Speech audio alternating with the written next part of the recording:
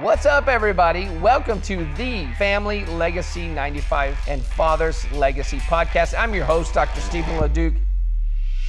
I've been a dentist for 25 years, was married for 16, 10 years divorced, raising 4 little girls, and then now I have a beautiful wife, Jill, and our 6 daughters, and we get to raise our daughters together each and every day. One of the things we're going to do is teach you on this podcast how to be your own hero. Level up, fill your own cup so it can overflow and be a blessing to everybody else. So with that, we're going to teach you a bunch of tools. We're going to bring on some amazing guests so that you can create your own legacy. Let's get going. Hello, everybody. Welcome to our podcast today. This is Stephen LeDuc and with the Legacy 95 podcast. And today we are interviewing the illustrious, the famed, the all-knowing Russell Creed, my brother in arms. Russell, how are you doing today, buddy? Hey, I'm doing well. So glad to be here with you, Stephen. Awesome. Yes, Russell and I have become good friends, and we appreciate each other very, very much for what the other does. While our hearts and our souls are definitely connected, the way we do things is different. And we appreciate those differences very much. So I'm super thankful that you're here. I didn't give a big intro because we're going to, for a lot of people, introduce you to them and who you are and what you do. But the other aspect of it is, and more importantly to me anyway, is why you do it. What is the reason why Russell Creed is doing the things that he's doing these days? And so let's start out with that. Going back, I'd say a couple of years ago, you had an incident happen with your health that kind of prompted a pretty huge shift for you. You want to share that with us real quick? Yeah, let me tell you a little bit about my health journey, because it really started almost a little over a decade ago. Mm-hmm. A long journey, and I was at the top of my career. I was a chief actuary in a Fortune 500 subsidiary insurance company. At the time, actuary is like the #1 job in America. So this is the epitome of a success and career. What is an actuary, buddy? Actuary, I know what it is, but... Sure, an actuary, not many people know. Mm-hmm. And actuaries use math and statistics to solve business problems, primarily in the insurance world. Anytime there's risk, we're assessing risk. Right. And so it takes a lot of study. I spent 10 years studying on my own to pass exams to be accredited actuary. Wow. So I'd already put 10 years in of study. Right. I'm in the chief role in this career. And I went in one day for a routine medical checkup, which turned out to be anything but routine. Ugh. And so I did some blood work, some numbers came back weird in my liver's enzymes, and we started an exploration of what was going on. And now I was clean living, I didn't drink, I didn't do drugs, I didn't do any of those things that you typically think of lead to liver disease. And so it was a quandary, right? We're sitting here trying to figure it out, and every time we run a test, the possibilities get worse and worse and worse. And so for 3 months, we went through this process of trying to figure out what was going on. And during those 3 months, my health deteriorated rapidly. Wow. I assume a lot of it was to the stress and the unknown and like, oh my gosh, what's going on? This could be it. And what we landed on is a diagnosis of primary sclerosing cholangitis. That's a big mouthful, so we're just going to call it PSC from now on. I'm a dentist, and I'm like, so what year, more or less, was it when all of this was going down, or how many years ago was it? Yes, I was just turning 40, and I am now 51. So, are you really? You're 51, bro? I don't know. You kind of lose track.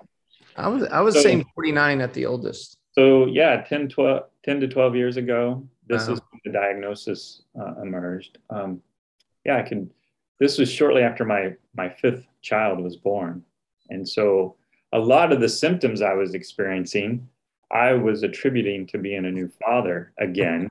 Yes. Fatigue, I'm always tired. And I had this itchiness, which I thought was from working in the yard and getting all the grass and stuff on me. So I kind of dismissed all the symptoms. Right. Until the evidence was right in front of me. Right. And primary sclerosing cholangitis, PSC, is where your bile ducts are collapsing. Your body attacks your bile ducts. They destroy them.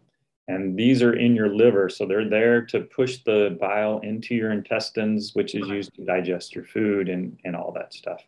And when it backs up in your liver, it destroys the liver. There's no known cure. They don't know what to do with it. They don't know what causes it. It's one of these rare unknown diseases that they don't spend a lot of time researching because it doesn't affect a lot of people. Right. Gotcha. There are some organizations that are working on it, but it's a small endeavor in the scope of things. And so the only known treatment really is a liver transplant. They don't know how to cure it, so they just take it out and replace it. Wow. So I was quickly put on the transplant list, and then I sat there for 6 years. Oh my gosh. I'm thinking about you deteriorating in 3 months, and you were on it for 6 years. Yes.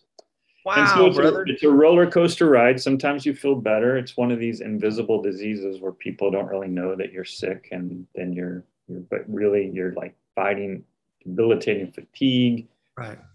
You've got itchiness that's going on, and then as it gets worse, you get jaundice, so you start to turn yellow. And right. I was very yellow. And there's other complications with it. It creates some pressure in your internal systems. Yep. And so one of those places where you become vulnerable is in your neck, because the blood vessels don't have a lot of back pressure. And so you have the possibility of blood vessels in your neck bursting. Holy crap. And you can bleed out. And I almost did once. Dude. Was it in your neck? Was it in the carotids in your neck? Or yeah. In my throat, yeah. Wow. It was on my wife's birthday, of all things. And she spent her birthday taking me to the emergency room, and I spent a week in the hospital while they tried to repair things in my neck. Wow. And that's when I started growing a beard. I was trying to hide the yellow. Yes. Now I know the secret behind the beard. Yes. So I spent 6 years in this state of deterioration. I had resigned myself to that. This was my cross to bear, in a sense. And I was doing everything I could to provide for my family. I, again, had this corporate job, big corporate job at the epitome of the career, family of 5 kids, and I'm the sole breadwinner. So there was a lot of pressure on me. A lot. For the family. But I bore it like a good soldier and kept marching on. And I honestly wasn't sure. I really didn't think I was going to make it. The way the transplant system works is in your area, only the worst patient is at the top of the list. So there's a limited supply of organs. Sure. Many don't make it because of that. Waiting. And you have to be in severe condition to be the one that's next in line to get it. So that's why for 6 years, I was doing okay. I was in this moderate range where I was functioning and I was living. And some days I would be great, and other days I would not. Right. We still did some things. I mean, I remember a year before, earlier in the year, I had my transplant, probably in the spring. We were out in the mountains of Tennessee and hiking to the top of mountains. So I was still being able to get out. Very active. Yeah. The big difference is when I had done that before, I carried a kid on my back to the top. This time, it was almost someone needed to carry me, but I made it on my own. So yeah, I was still active at times, and then there were other times when I could barely get out of bed. Right. Wow. And in the end, that's what happened. Is I just got so sick I could not get out of bed. Yeah. I had to go on disability. Walking from my bed to my couch was all I could manage any given day. and then I would sleep and sleep and sleep. And so that was very much near the end. And thankfully I was able to receive a transplant. Yeah. It was pretty close. That's what I was going to say. You hung around long enough, because the difference, but for anybody that's at that stage, I mean, it can be days, it can be weeks, it could be a month or 2 or 3, like, and God, I mean, you don't want to get sick. Correct me if I'm wrong. You don't want to get an illness at that point. You definitely. And then even the liver is so important in terms of processing chemicals and food and everything else that, was it affecting? Because did I say liver or kidney? I think I might have said kidney, but you said liver. Okay, good. But so much of that has to do with, also it's all correlated with the pressures. And then did you have digestive problems? Did you have heart issues? Yeah, there's a couple surprising things. One, I did have digestive problems. I could hardly eat anything without getting sick. Yeah. And so for that last year, my diet was pretty much beans and rice. Yeah. That's about all I could eat without being nauseous. How are you with beans and rice now? Oh, I love beans and rice. Oh, you do? Okay, good. The standard in our house. Yes. And another thing that was surprising is your liver regulates your body temperature. I didn't realize that. So I was always cold. It could be 98 degrees outside, and I was wearing a hoodie trying to stay warm. That's insane. Yeah. That's crazy. So then what happened? What happened? So thankfully I received a liver transplant, and I was doing great the next day. Got up, walking around. I was a superstar in the recovery room. Mm-hmm. And then about the day before I was about to go home, something inside tore, because my body was not really strong enough to hold everything together. Right. It's still fragile. So much.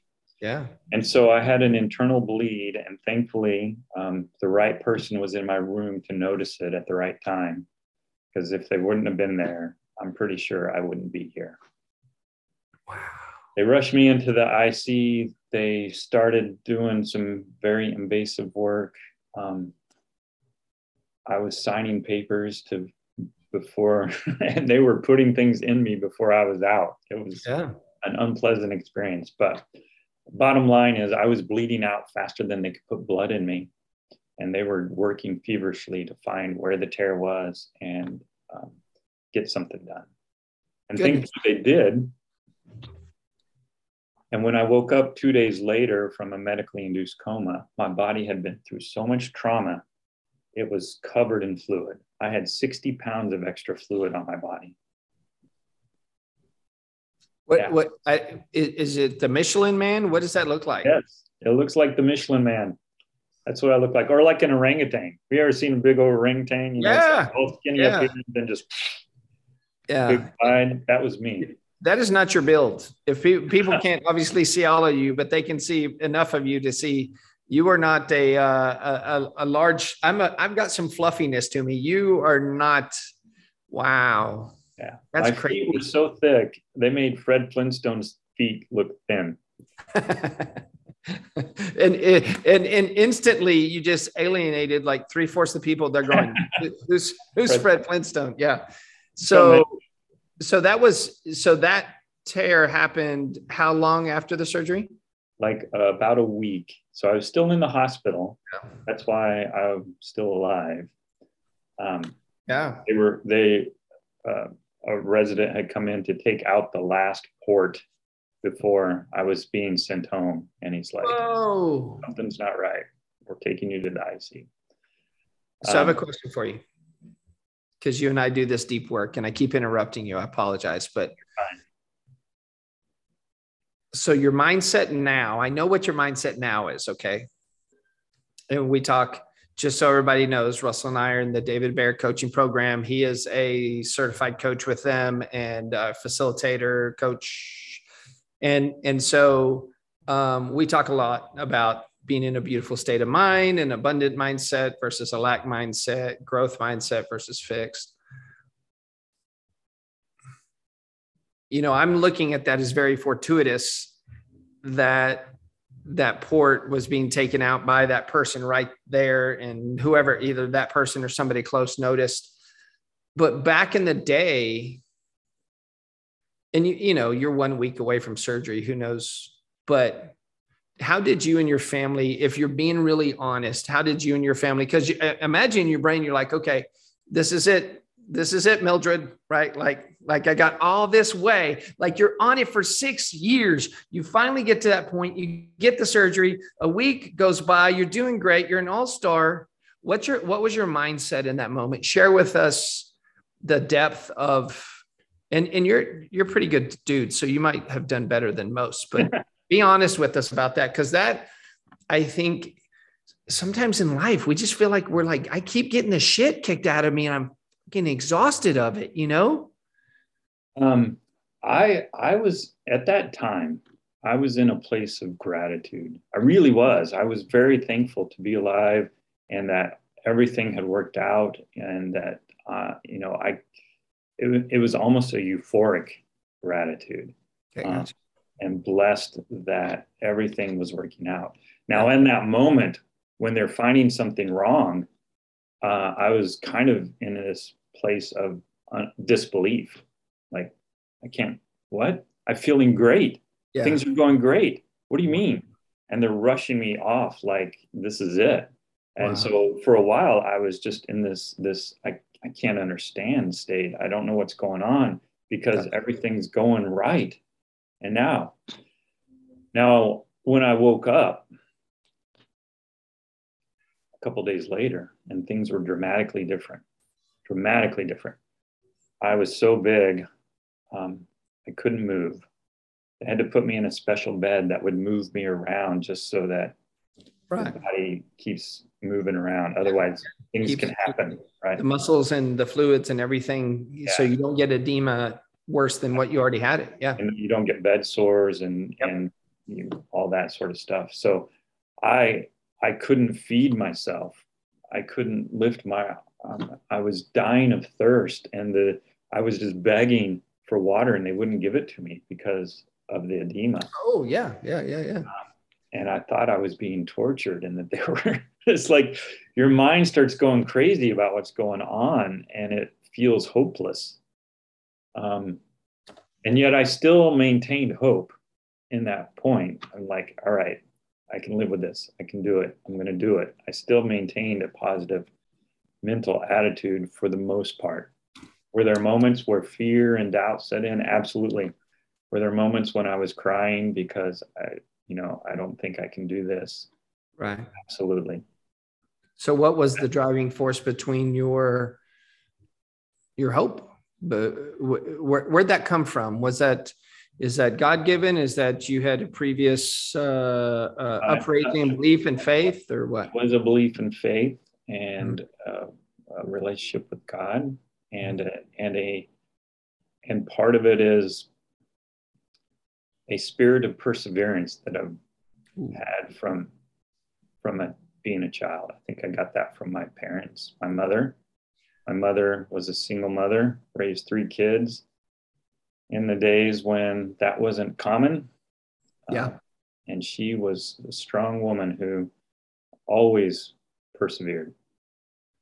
And I carried some of that with me, and have done, felt like part of life is doing hard things and persevering. Yeah, amen. I called it stick-to-itiveness. That's one of my traits, stick-to-itiveness. Which one of your programs right now is called Indomitable Man. So right? I mean, is that not it? That's ain't nothing going to get me down. I will step over that shit and work around it. And yeah, I love that. Well, so I'm going to play on that for just a second before we come back. So your mother of 3, I'm going to make an assumption. I can be wrong. You can correct me. But in some circles, not only was it hard for your mom to do it, but back then, you and I are more or less the same age. There was also a stigma that came from that. I would just say that more towards women, I think, probably. oh, what'd she do wrong? Now, I think it's very, it goes both ways, but what, and you and I touched a little bit on some stuff with your dad when we got to spend some time together, but what of that aspect of your attachment and your relationship with your mom and not so much the father, talk about that for just a second and what that was like growing up. Yeah, it was hard growing up, and there was a lot of self-doubt, and I don't pretend to understand what my mother was going through, because I was caught up in my own doubt about, why am I not good enough? Why am I the only kid without a dad around? Yeah. And that left, I think, part of growing up as an achiever was a compensation for that, in a sense, right? I gotta prove my worth instead of accepting my worth. Yeah. And it served me well. I'm not up to this point, right? Amen. But it also caused me to fall apart, which we're going to get to in a moment, right? Yeah.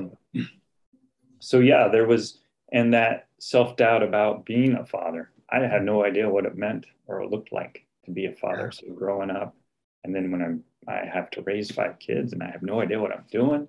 So there's a lot of doubt that comes into that, and self-criticism that came up. Amen. Yeah, especially as a man and lacking that masculine energy. What was, or what's your feelings or towards your dad, or relationship, if any? Well, there isn't a relationship now. He's passed away, and there wasn't much of a relationship, if at all. There was a level of acceptance of that. Yeah. We'll just leave it there. Okay, fair enough. Thank you for sharing. And I'll tell you, you know my heart and my soul and all that stuff. But my point in asking those questions is, and actually Jill and I were just talking today about Stephen Porges and attachment theory, or Stephen Porges and polyvagal theory, but also the attachment theory and the idea behind what happens with our families and our parents. And I love what you shared about being a warrior, somebody that perseveres, that you learn from your mom, like, hey man, rub some dirt on it. Let's go. Right. There's no time to sit around. And I think so many of our stories, and I'll say what I found so far in my coaching program and being able to talk with people, Russell, I get amazed at how those tough times shape us. Those tough times intuitively ingrain and sometimes not in a good way, right? Like sometimes it pushes us the other direction also. So it's not like it's all ice cream and cake, but and I'll expand on that a little bit, because I mean, one of the things that I have taken from my father, or taught me, is who I did not want to be. Yeah. Oh, so good. I very much wanted to be a different person, a different father, a different husband. And so in that, I can be grateful for the experience of it now, right? But in the time being, it was very hard, and there was a sense of isolation and not being good enough. Yeah. Amen. Whew, that's some deep words right there. A little bit of church here early on. Sweet. So you had your surgery, you had the bleed, they corrected it. You waited 6 years. I'm sure your wife,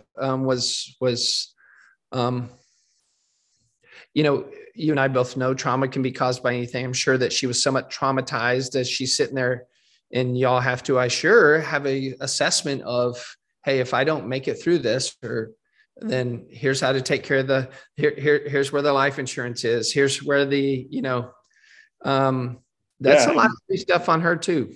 It is a lot of stuff on her. And I will share this because we weren't in a good place where we could have that conversation. Wow.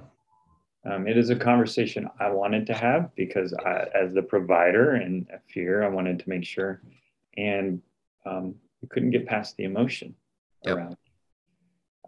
My wife wanted to be the cheerleader. It's all going to be okay. We're going to make it. Nothing to worry about. Yeah. And I get that that was her place and what she felt like she needed to do. And that's how she needed to handle the situation. Yeah. And at the time, it was the worst thing for me. Yeah.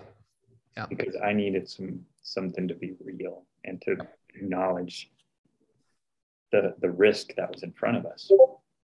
And so it created some separation between us in a time when we needed to be really close. And some resentment that would build up in me because of what I thought she needed to be doing, right? I was trying to dictate how she should live and how she should respond in the midst of my tragedy, which was also her tragedy. See, I even still classify it as my tragedy. Yeah, yeah. Very normal. There's still work to do around that. Hey, it is. Amen. I'll tell you a quick snippet, Jill. The other day, I was commenting on a word, just like we do in our coaching program, right? Well, coaching your wife, just in case anybody's wondering, is not good. But Jill and I do the work together also, right? Like, so we're both in the program, and then we walk around the corner after we've been on a call or after we've been helping or receiving. And then it's like, hey, pick your underwear off the floor, and kind of thing.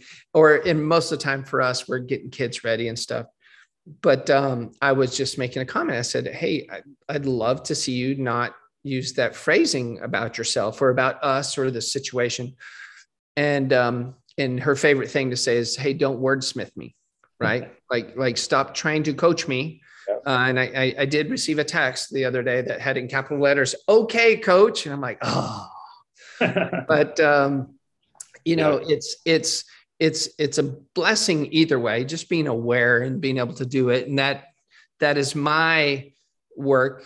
And on the flip side is to continue to learn how to do that without coaching everybody around me. I'm also guilty of weaponizing my coaching in the marriage. It's such a harsh word. Stop doing that. Yeah. So you come out, you heal. Were you and your wife able to have that conversation, or did you tell her afterwards, like, hey, I just want you to know now that I made it, like I needed something from you, or did you have had that conversation since, but it wasn't right away because things actually got worse. Okay. Afterwards. And for the first few months after my recovery, it seemed fine. I was doing the work to get back to life, to get back to health. Right. And I'm home with my family, recovering. My son and I watched a lot of Food Network. I could eat again. And so I wanted to learn all about food and things. 6 years of beans and rice, you kind of get tired. Oh, that's an understatement, brother, I would think. Yeah. So, and I was doing the work. The edema was coming off slowly. I was building some strength back and getting back to life. Mm-hmm. And it was as I started moving back into all the things that were going on before, going back to work, starting back into the career, and starting with the commute again, and all the things that I wasn't really happy with in the beforehand, I was unwilling to voice or say. Yep. Because I was living this, I was living a lie. I was living a lie. I wasn't being truthful and authentic. I was doing the things I thought I should be doing. Yep. And when I was unsatisfied with it, I said, that's my problem. Get over it. Go back to doing what you need to be doing. That was my attitude. And that's what you said to her, or just me? All the time. I was telling myself that. Right? Okay. I was. No, we didn't have those hard conversations beforehand. Yeah. Right? And if I tried to bring something up, we weren't equipped to really have that conversation together. Gotcha. I was not equipped. Yeah. Right. Oh, I'm with you. I understand So that. we avoided the discomfort. I avoided the discomfort. I avoided being willing to speak authentically and be truthful. And I've learned now, a lot, that this is a pretty common thing that guys, a pattern that they fall into, is being this nice guy, living up to what they think they should be doing, really because they've got some alternative agenda, right? I want to spin well. So that's a common pattern. And I'd fallen into it, and couldn't see it at the time. Right? So I'm going back to work. I'm starting to live life again, and feeling that unfulfillment, and then really up against everything that I had been through. It was, what was the point? Is the question that keeps coming up. I've been better off if I had just not made it, because all this would be over with. Oh shit! Wow. Right. And so I did become somewhat suicidal. I started to build a lot of resentment inside me. I hated life. I was not grateful, and I was guilty for not being grateful, because I've been given this great gift, and I wasn't really appreciative of it. And I don't want this. I don't want to be here. I don't want to do this anymore.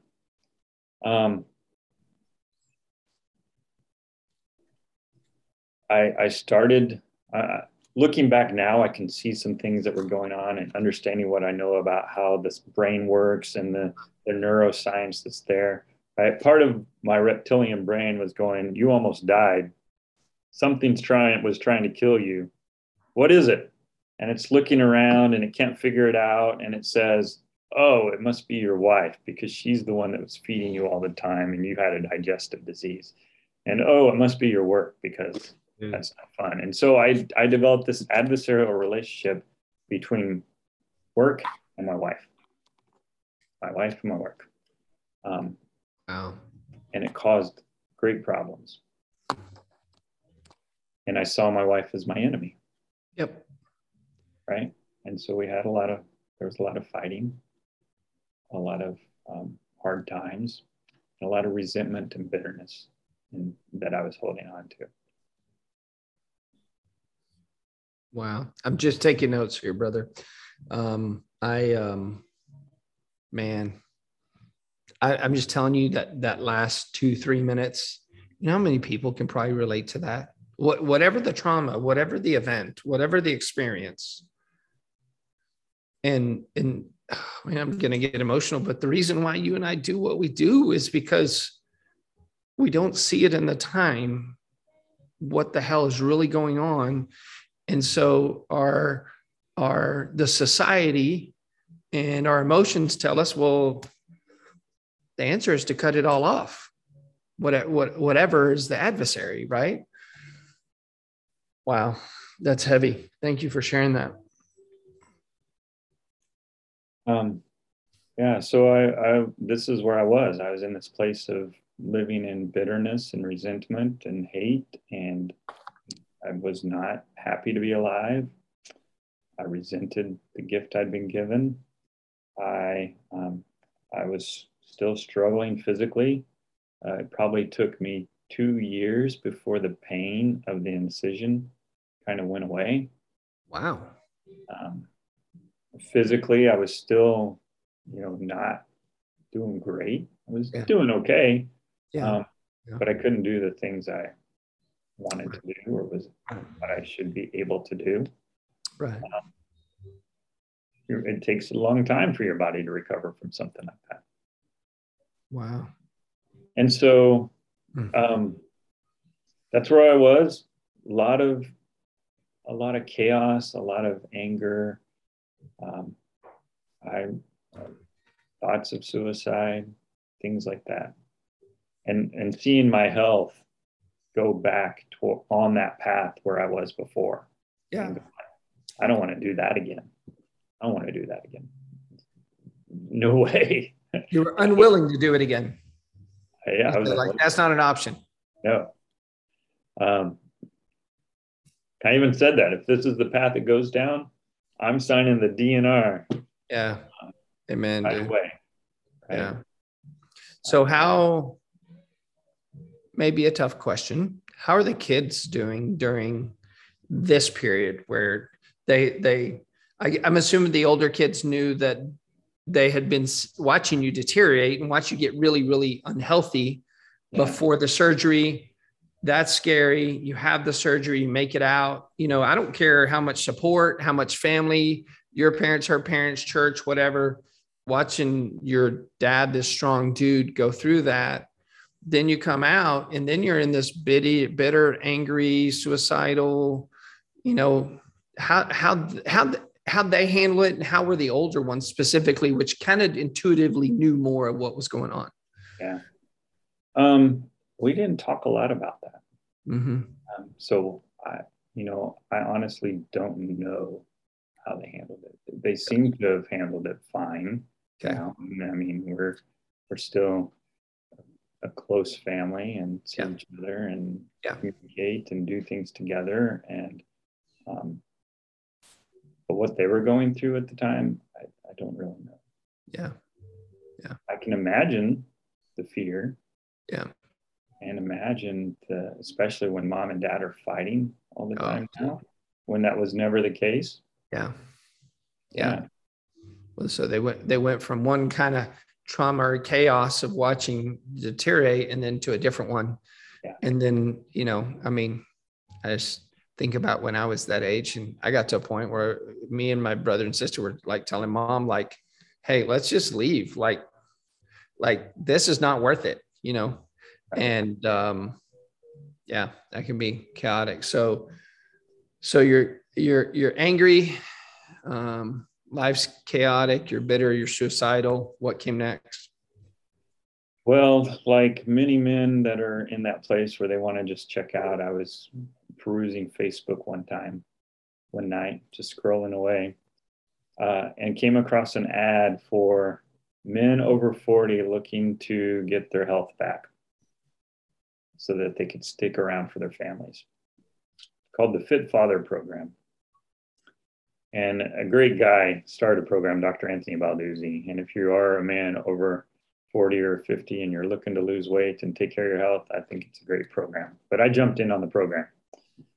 And being the achiever that I am, as I was reading the material, there was this little section said that if you want to do this program and get the most out of it, read this. And so I read it, and it talked about making sure you had a clear reason why you were doing this. So come up with a why, come up with a vision for your life, and start some morning practices of gratitude and reading and reviewing your vision. Mm-hmm. I was like, all right, whatever. If this is what I have to do to do this right, I'm going to do it. But there was a reluctance to it, right? It wasn't like gung-ho. And because I thought I'm just going to do some exercises and change my diet, which was part of it, obviously. I mean, that's the only way you actually lose weight is you change your diet and you exercise more. Sorry. What? No magic pills. There's only one path. First I hear of this. I'm not going to look over there at my bottles of empty bourbon and half empty bourbon either, but exercise and diet, shocking. Somebody told me the other day about that they were looking to lose weight with diet stuff. Do you remember back in the day, they would say it would be fat free and then they would just dump a ton of sugar in it, or, that's what I think about sometime. And obviously this Fit Father program, which I would love to get the link and put it down below just as a shout out to them. So you started doing it after some reluctance, I'm assuming? I did the program, the diet and exercise with gusto, and I did the other stuff with reluctance. And so every morning I would get up, I'd review my first vision statement, which was, I am lean, strong, and energetic, which I wasn't at the time. Mm-hmm. And there was some why behind it, because I wanted to do all this for my family and be an example and all that stuff. And I started a practice of gratitude. And my first morning gratitude was always, I'm grateful to be alive. Although I wasn't, it was like, all right, Fake I'm it going till to you write make it. Yeah, fake it till you make it. Yeah. And I would try to find a couple other things that I was grateful for. Right? Mm-hmm. Oh, I'm grateful for this soft cushion on this chair. Yeah. Right? Yeah. Right? Hey, amen. Or something. It was a struggle in the beginning. Yeah. But I did it because that's what was required to be successful. Mm-hmm. So again, the achiever in me comes out to serve me well, right? But not knowing what that was. Amen. So yeah, that became my practice, and I would start every day with this: I'm grateful to be alive, and a few other things I was grateful for, and I would write: I'm lean, strong, and energetic. And then I would start writing some more things about who I was. Mm-hmm.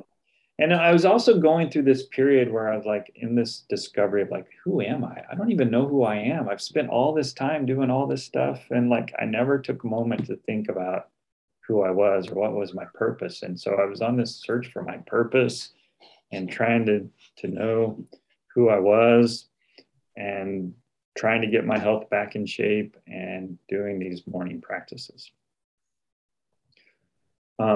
And somewhere along that journey, I had this revelation that it's not about who am I, it's about who do I decide I want to be. I've been given a fresh slate. I can be whoever I want, right?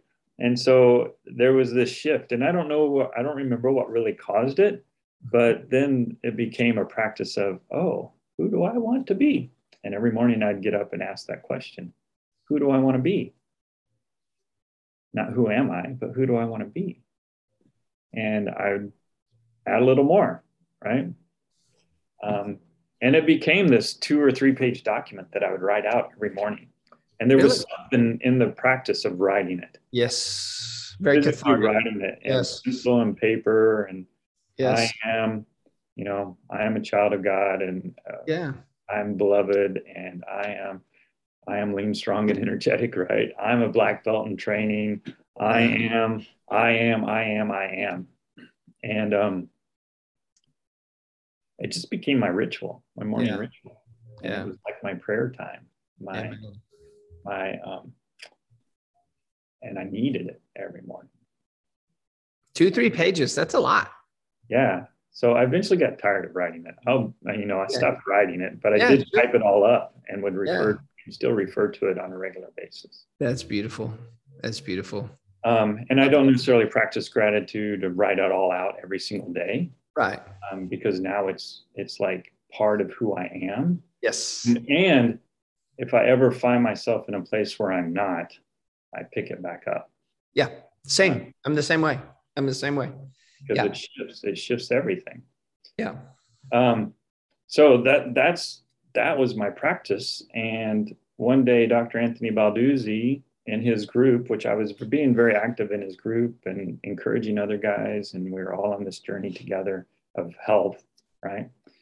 He says, hey, we're having this webinar for this guy named David Baer. And if you're in a business and you want to learn more, come check it out. And so we hadn't talked about this, but secretly I was looking for a way out of corporate America because I didn't like the job, right? Yeah. I was trying to find a way out. And so I had started an e-commerce business, and I thought this was my way. I've been a business leader for many, many years. This will be easy, right? Yeah. I'm at the top of the company and know the ins and outs of how it works. And man, I can do this. Well, guess what? It's not quite so easy, right?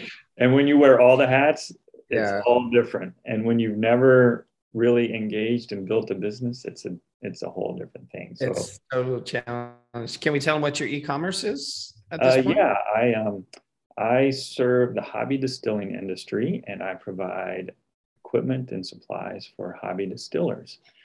Corn, grains, yeast. I build stills and sell those online. So awesome. Anyone's interested, you're welcome to to hit me up, because I still am in that business. Yeah, you're in that. And I work it together now, and it's become a point of something that brings us together. Well, it's created opportunities for you. And it's created amazing opportunities. Yeah. It's what brought you and I. Well, I mean, somewhat what brought you and I together. But I'll say this. I'll put it on tape. It's. I want to have one. I want to start. No, I do, because Jill and I. Russell obviously knows this because he and I've talked about it a lot. But Jill and I are very interested in using our ranch land that we have, and part of that to be used for some type of, whether we're growing or have a distillery out there, or even in Stephenville. Stephenville is a budding town. We just got a Hobby Lobby and an Ulta. We're getting a Chick-fil-A, and so we've had a Starbucks for a couple of years now. So don't go there, but there is no place to go and hang out that has a brew house or that type of thing, and where there's an experience, and you and I have talked about that a lot. So number one, the best way to start is for me to have one here and start with my hobby stuff. So I always forget to tell you that. So you need to hook me up, and we'll make that happen. Yeah. So anyway, that's why I went to David Bear. Like, he was promoting this business thing, and I called Accelerator. I'm like, all right, that's good. And then I end up at this Powerful Living experience, which kind of changed my life. Yeah. At that point, right?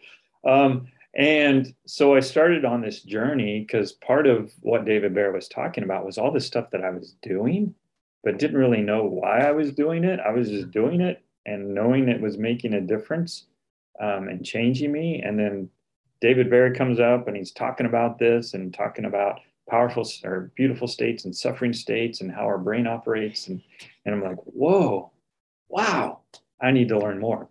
So I never really was in the personal development space. I didn't know that personal development was anything other than upping your skill level to do more at work and provide more, right? Yeah. And yeah, so that's where that kind of started and got pulled into that world. And into that. My goal when I joined with David Bear was to build this massive e-commerce empire so that I wouldn't have to work anymore. Yes. Right? Oh, so you actually went into David Bear with the mindset that the e-commerce was what was going to carry you. Yes. Yeah. I love it. Well, and what I learned, I'll share what I learned with David Bear. Yeah. The work that we did is it wasn't the job was not the problem. Yeah. It was me. I was the problem. And it was all of what was going on in my head. And so when I got my mindset right and really started doing the work, the job really transformed. And isn't that crazy? Into something that I actually enjoyed and loved doing and was excited about again. Yeah. Well, being an expert in something like you are, and I would even call you a master of the actuary field, because I know how methodical you are, and I know how important, you value doing things right. Like, you have a high integrity quotient, but you also value the steps in the process of it. And so anybody that works with you is going to get nothing but the best, as evidenced by what you and I visited about earlier, which was that you had to have a hard discussion because you were recently trying to help some people out, but yet not getting the results you wanted. Would that be a fair way to say it? So let's pause right there real quick. Where do you live? I live in a small town called Barnhart, Missouri. Okay, cool. And where is that at? On the map? Yeah, it's pretty close to St. Louis. It's about 30 miles south of St. Louis, Missouri. Okay, all right. On the Mississippi River, the foothills of the St. Francis Mountains. Foothills of the St. Francis Mountains, and we'll jump into what those mountains have done for you. And so, still married? Married, yes. Yeah. How old are the kiddos now? Wow. Put me on the spot with that one, right? I know. Bring it. Bring it. This is going to be a tough interview. I tell you what. Yeah, 24, 22. One just turned 21. I'm sorry, 25, 23. One just turned 21 this week. And 20 or 19. She turned to 19 a couple of weeks ago. And then a 13-year-old. Okay. Gotcha. So there, I have a 22 and, and then we have the 13-year-old twins. Does it ever, do you enjoy, or does it crack you up watching the oldest ones now tell you either A, how to parent the youngest one, or the things that they get away with yes, when we get together for Thanksgiving and Christmas, the stories around the table are quite entertaining. And as a father, you have to sit there and kind of shut your mouth, right? And just let them enjoy the moment. And you're all like, yep, that was me, or whatever. Yeah. It's fun though. This is a beautiful time to be a dad, isn't it? At this stage, the season in life, and being able to, you got the young one, but you can also see your older kids kind of putting one and one together and that kind of stuff. And those moments together become even more special. Oh, dude. Yes. They don't happen quite as often. Yeah. Amen. Yeah. My 22-year-old she's totally fine with going months without talking to dad. And I've just had to accept it. I'm just there when she needs me. So you are a man of faith.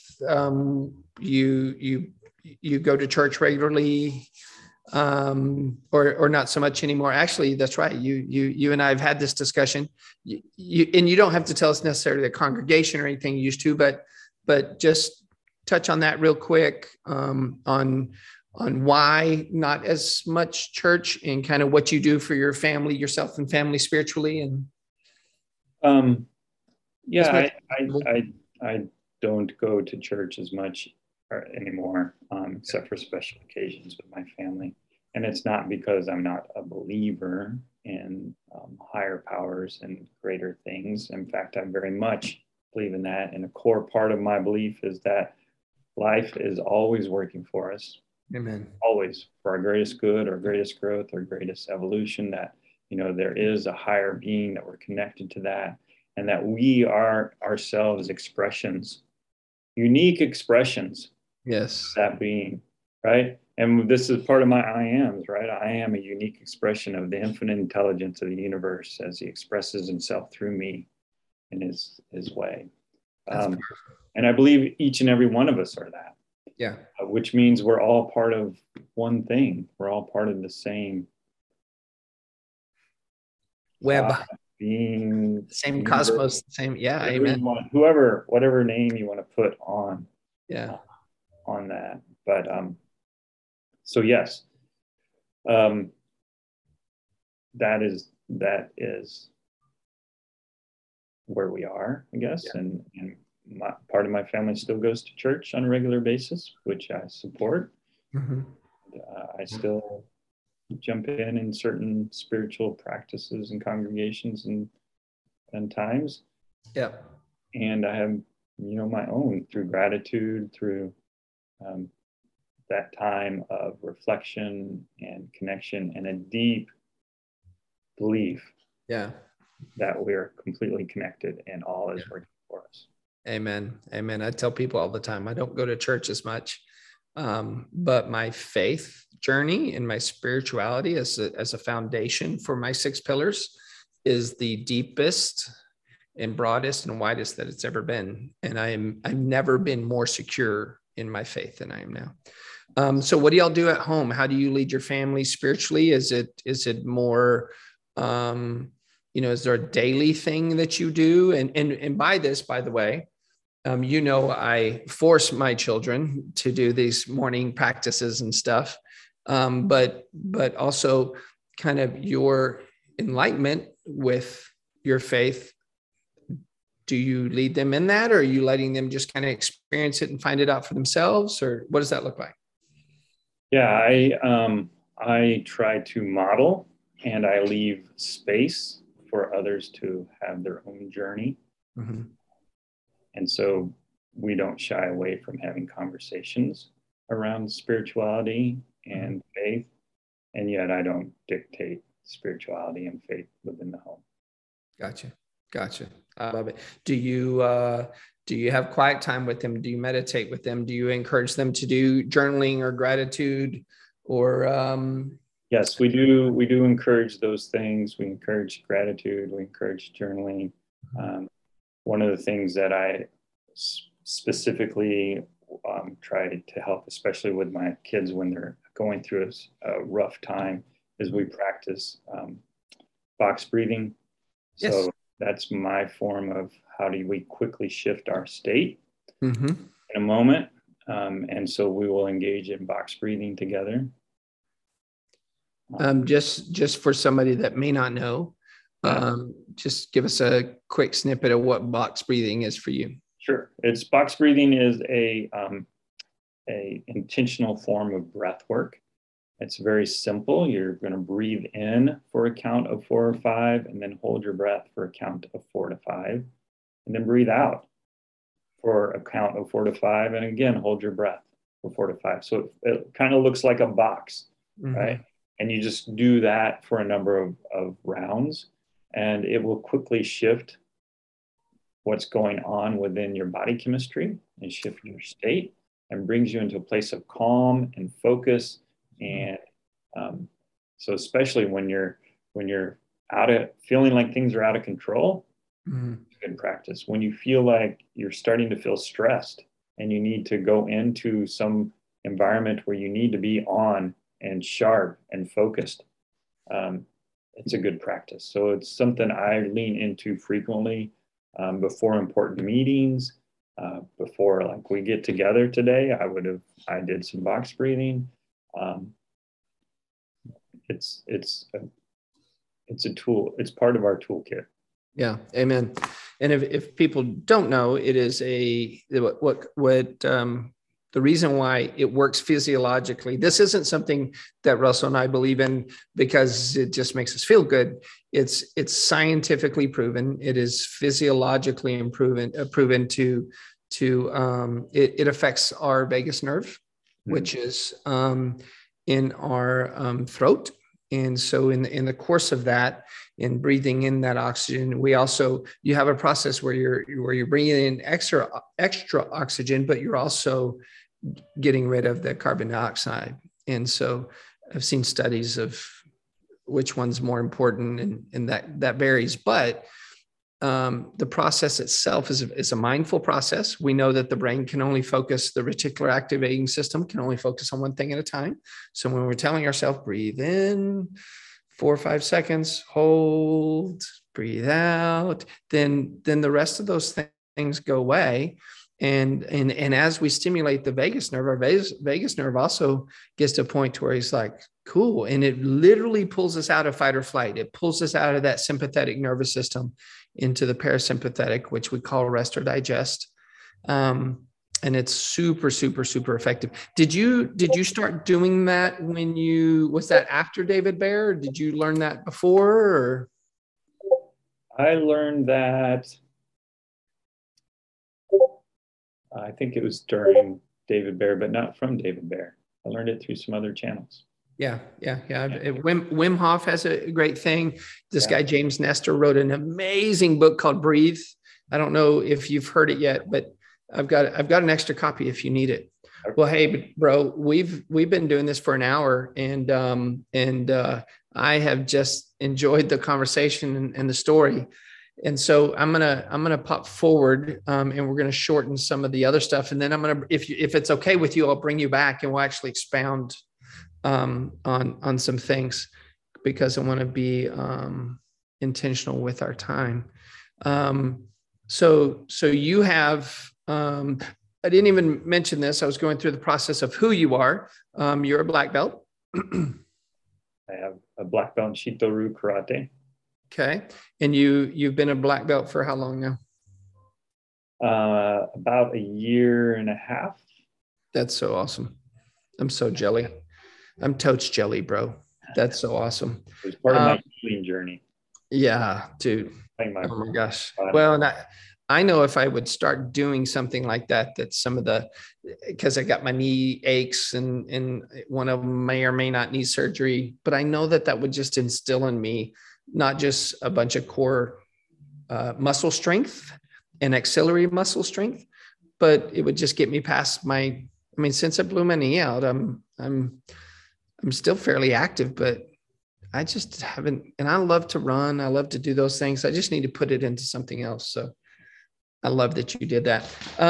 But you, now you've got some programs, some things that you do. Tell us about those. Yeah. So because of what I've gone through, I have this passion and desire to help other men that are in a similar situation before they have to go through the kind of tragedy I went through. Amen. And so I am a David Bear certified transformational mindset coach, and I do run a program called the Master Your Fate Formula, where we really get deep on how to control your mind, how to manage your life so that you can actually achieve and have the kind of life that you desire. Wow. And so one core component of that is getting connected with your purpose. I call it your powerful purpose. It's creating an unconquerable mindset and developing your indestructible brotherhood. I think community is a huge part of who we become. And that's a part that a lot of men end up neglecting as they are doing what they think they should be doing in terms of providing and taking care of their family. Dude, that's powerful. What is your community called again? Unconquerable Men. Yeah. And so you help somebody connect with their purpose, have an indestructible mindset, and then they have the community to get together and to share. And so within that, what kind of stuff do you do within that program? Is it, first of all, is the Master Your Fate Formula, and is it your only program, or is it a part of coaching, doing men's coaching? Or yeah, I do coach one-on-one, so that's part of it. We follow that, and it's part of my coaching program. I do have occasional groups where we do this together. Okay. Another part of that's really a big part of my program that focuses on the community is outdoor adventures. Okay. So I'm a big believer in nature as a healing mechanism, and that when we can get outside of our normal day-to-day routine and put ourselves in nature, it begins this process of allowing us to relax, to become more authentic, become more our natural selves. And there's healing in that. And so I lead some outdoor adventure retreats for men. We keep them small and intimate so that you can really develop some of those personal relationships and not hide away, right, in all the activity. And so that's a core part of my program structure. What you do. Cool. How many times a year do y'all do those adventures? Is it set, or is it just kind of when you have a group form? Or we have 4 of them once a quarter outlined for this year to do an Ozark backpacking adventure. And I am constantly in the process of looking at other ways that we can build these and do these. And so, in fact, I have a conversation tomorrow with an individual up in New England area about doing UTV type of adventures together. So I don't know where that will go, but it's a possibility, and I'm all about possibilities. Amen. Living in the possibilities. I love it. I love it. Or as we like to say, living in the 95. So you also, so you've been doing that for how long now? Have you been coaching or doing this facility? About a year and a half now. Okay. Something I started in the COVID era, like many of us who've looked for other ways to get engaged and to do things differently as we've learned. Awesome. I love that. I love that. Well, one of the main things that you're about, and that obviously I know that you teach within your program and that you feel strongly about, is being.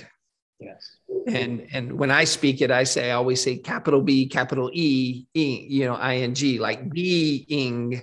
And we have tonight, Savion and I have a webinar that we're doing 6:38, and it's a main component about what we're doing. What does that mean for you? What does being mean for you? Yeah. So it's an interesting thing, because if you ask someone, who are you, Stephen? Tell me who you are. What's your first natural response?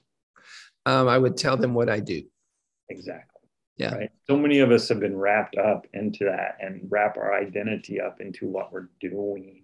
And we become human doings, capital D, capital O, instead of human beings. And really, what a human being, we focus on who we are and how we're showing up.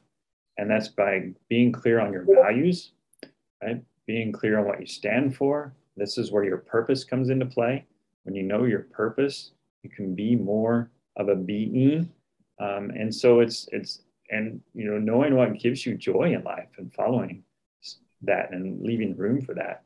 So that's where the big shift for me, like I still do many of the things I did before when I was in this state of I hate life. But what's changed is my state of being confident in who I am, being authentic, and managing that emotional state of being as well. Right? We talk a lot about this, about powerful and primal states of being. And so that's one aspect of it, is managing that. But it's really about being who you are at your core, being authentic and showing up. Manage that emotional state of being. Like, we could do a whole 2 hours just on that. Another conversation, right? Yeah. But the personhood being is really about knowing who you are and what you stand for and your values, and showing up with integrity in those things. So somebody might view this as a tease, and if they do, that's fine. But when you're teaching somebody or going over with somebody about them knowing their purpose or what they stand for, what's your within a minute or two, like, what's your process to help somebody do that? Well, here's my process for helping you find your purpose. I have a strong belief that you already are living your purpose. You live it every day. It's not something that you can avoid doing. Somehow you're making it happen. Mm-hmm. And the challenge is that you're so close to it, you don't see it. Right. And having someone step on the outside and hear your stories and hear how you show up and hear the words that you use and the way you present things, it becomes crystal clear to someone on the outside what your purpose is. And so once you hear it, it's like this automatic shift that happens. Yeah. And it's magical, because it's like that aha moment. It's like, oh yeah, I always do that. Yeah. Then the big difference is that when you're in that state of knowing, you can act from that state of knowing. Yes. Everything lines up much more beautifully than it did before, instead of just it happening. And here's a good example of it in my own life. I was the chief actuary, right?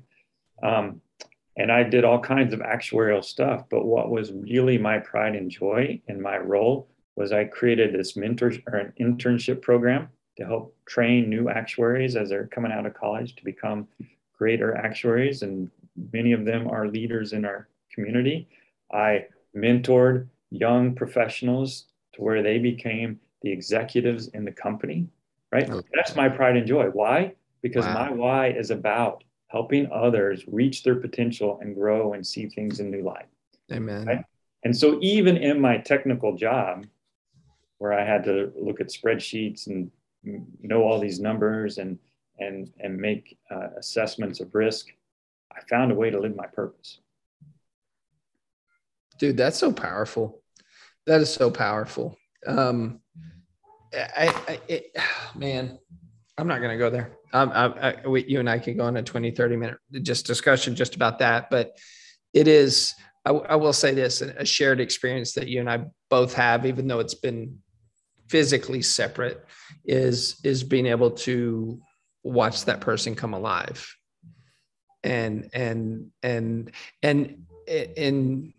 heard somebody say it this way, and it may have been Tony Robbins. He was like, look, I've spent, $300,000 in 15 years to figure out what I'm going to teach you in 10 minutes, or what my goal is, just to put you in a situation where for, the next 2 or 3 weeks, you can see it, and then we can help you facilitate whichever direction you want to go with it. And that in of itself, if I don't know about you, but if I just got plugged in and did that for the rest of my life, and because you did it with the actuary, right, with the young guys, that's cocaine to me. That's just the biggest high, the biggest drug. And of course, I want it for my kids more, as much as anything else.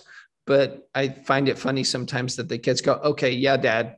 And then I got these other people that are going, you've changed my life. And, and the kids are like, get off my butt, stop making me clean my room, So. Well, the funny thing is, so I was still in this place of trying to figure out my own purpose. Remember we talked about that earlier. And so I know I was plugged into a men's group. And so I recruited all these guys to go through this process together. And so we all read Find Your Why by Simon Sinek, right? Which is a great example of how to get through this. And it outlines a process, and I highly recommend it. In fact, I follow a lot of that. Yeah. And so I gathered this group of guys so that we would all go through this together, and we would get on a Zoom call. One guy would tell all his stories. The rest of us would listen, and then we'd come in and say, hey, this is what we heard, and this is what we're seeing. And he would like, great. Oh my gosh, you're right. And so being part of that, and in that moment, and it gave me such joy to be part of listening and helping hear the purpose and reiterate that to someone else. That was like my inspiration for, this is the path I need to be going down. And it also highlighted my own purpose, right? It's like I'm in that moment of joy because I'm doing exactly the thing that I was designed to do. Dude, that's so freaking powerful. So we didn't even talk. You and I met through Bear, and then we did a sprint. You're like the all-knowing IT tech guy for me. And then I got invited to a bourbon trip, a Bourbon Boys trip to Kentucky, and got to meet 8 or 10 awesome dudes, all at different paths in life, different stages in life, different hurts, some soaring, some struggling, watching their family or life fall apart. And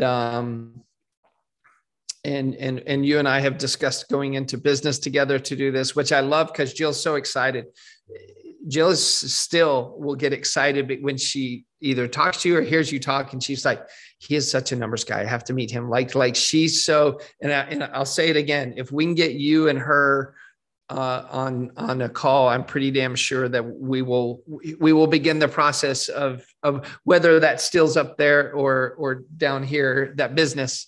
Cause she loves me. First of all, Russell, I'll tell you, she loves me first, but she loves talking to people like that have your mindset. You're alive, obviously. And your why, and we're still figuring out, how to walk that walk every day. But when it comes to, that aspect, and especially distillery and the bourbon stuff, she's like, I don't even drink bourbon, but I absolutely want one. We went and had wine at a winery the other day, and she was saying it again. Okay. So, tell us if somebody wants to get in touch with you, if they're interested in coaching, if they want to, be a part, if they're like, Russell, I need to know my why.